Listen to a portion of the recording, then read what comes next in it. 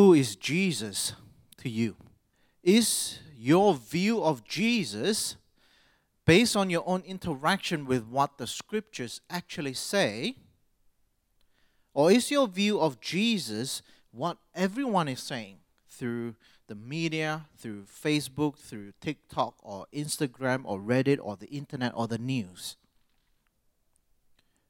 Who is Jesus to you? At this point of the story of Jesus, he has just been sentenced to be crucified in a trial designed only to find him guilty. Pilate, the governor, as we heard, he could not find any fault with Jesus, but he was afraid of the mob that was in front of him.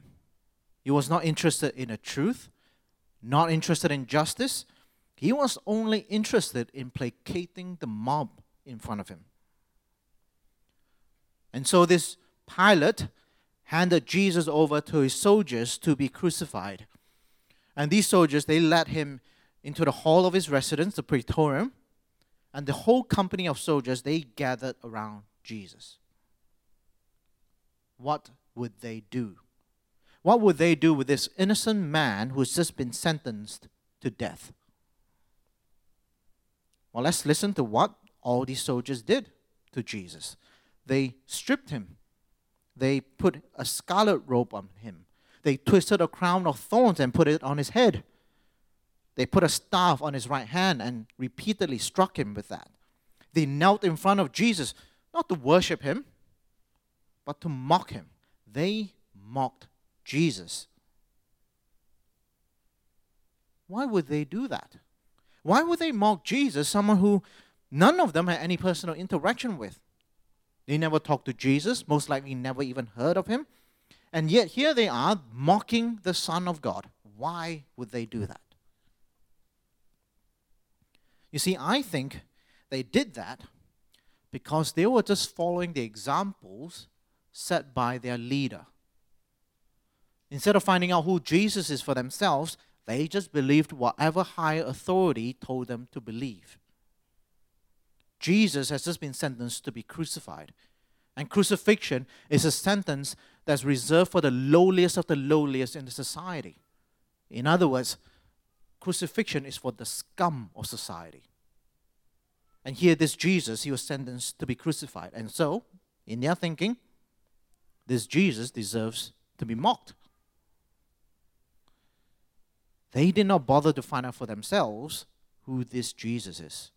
Instead, they created their own image of who Jesus is, stripping him of his own dignity, dressing him up in their own image. Instead of Jesus' own robes, they put a scarlet robe on Jesus, their own scarlet robes. Instead of his own crown, they twisted a crown of thorns for Jesus.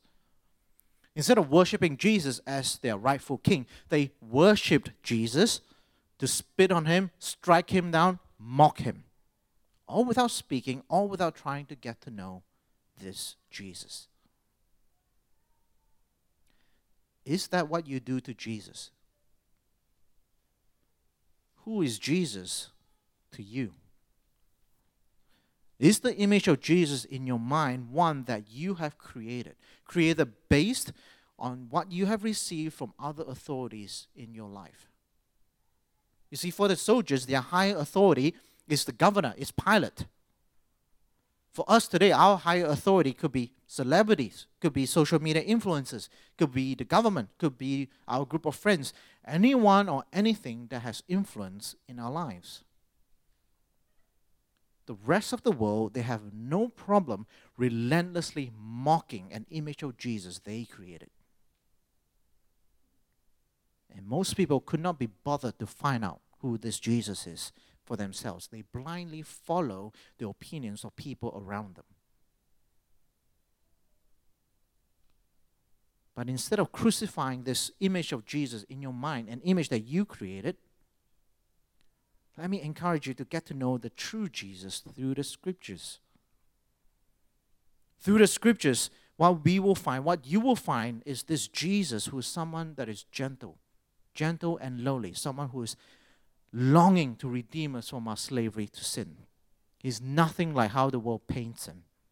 He's not merely a good moral teacher. He is God the Son, taking on flesh, crossing the divide between God and man, and come to die for the penalty of our sins. The wrath that we deserve in our sin, in our death, that wrath was laid upon him so that we can taste and experience the salvation he brings. And this Jesus was pierced for our transgressions against God. This Jesus was crushed for our sinfulness. This Jesus took upon the punishment that brought peace, because he took that punishment. And as a result, we have peace with God. By his wounds, we are healed. That is the Jesus the scriptures present to us. That is the Jesus that Christians throughout the centuries have worshipped. That is why we are here today on Good Friday to worship this Jesus, the one who died for our sins on the cross. And as Christians, let us come and worship and praise God. Praise God for this Christ. And if you're here, you are visiting. Maybe someone invited you and asked you to come, and you're not a Christian. I pray that you will come to know this Jesus through the scriptures. Interact with this Jesus through the scriptures. And it is our prayer that you'll come to know and worship him as your Lord, as your Savior, as the one who came and gave his life for us.